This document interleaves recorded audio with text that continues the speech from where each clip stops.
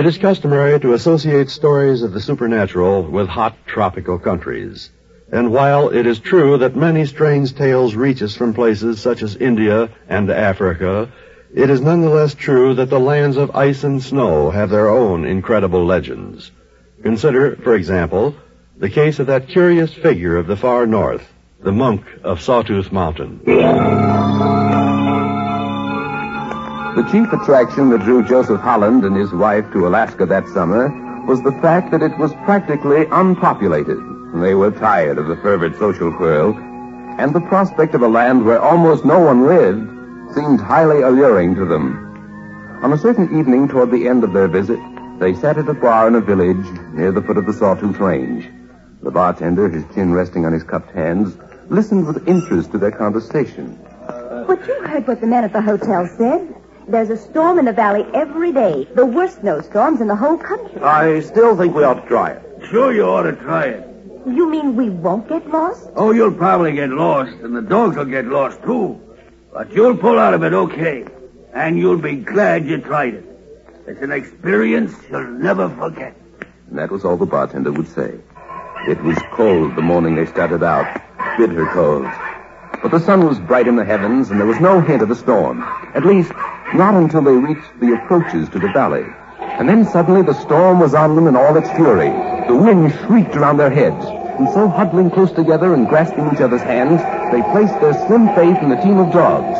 And then as the storm reached its peak, they could feel themselves being pulled in first in one direction and then another. And they knew that now the dogs too had lost the trail.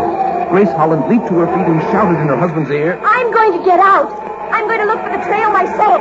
So saying, she started to step over the edge of the sled, but suddenly she stopped and she pointed out at the swirling snow. Joe! Joe, look! There's a man out there! Joe Holland's eyes followed the line of her finger. It was utterly inconceivable, but there was a man out there. A man and a dog. The outline of their forms was only just visible. He's a monk of some kind. He's waving to us, Joe. He wants to show us the way. The dog team was satisfied to follow any lead that was offered. And in a moment, the sled was moving on again. Preceded by this strange, phantom-like figure, he seemed to walk calmly, almost indifferently through the snow. In another hour, the end of the journey was in view. Joe and Grace Holland leaped from the sled and ran forward to thank their benefactor. But both the monk and his dog had vanished.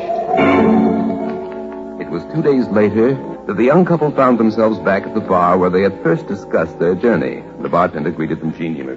Well, you made it through Stone Valley, I see. But we wouldn't have if it hadn't been for, well... I know. For the monk. Oh. Then there really was a monk. We didn't just dream it. Everybody always says the same thing. Everybody? You mean to say... Sure. He's been guiding people along that trail for a couple of 100 years. If it weren't for him, there'd have been plenty of deaths in the valley. As it is, there's never been one. And that's all that anyone knows about the Monk of Sawtooth Mountain. A legend, we may say, or a myth. But in saying it, we do not alter the fact that numerous men and women claim that they owe their lives to this remarkable figure. A figure incredible but true.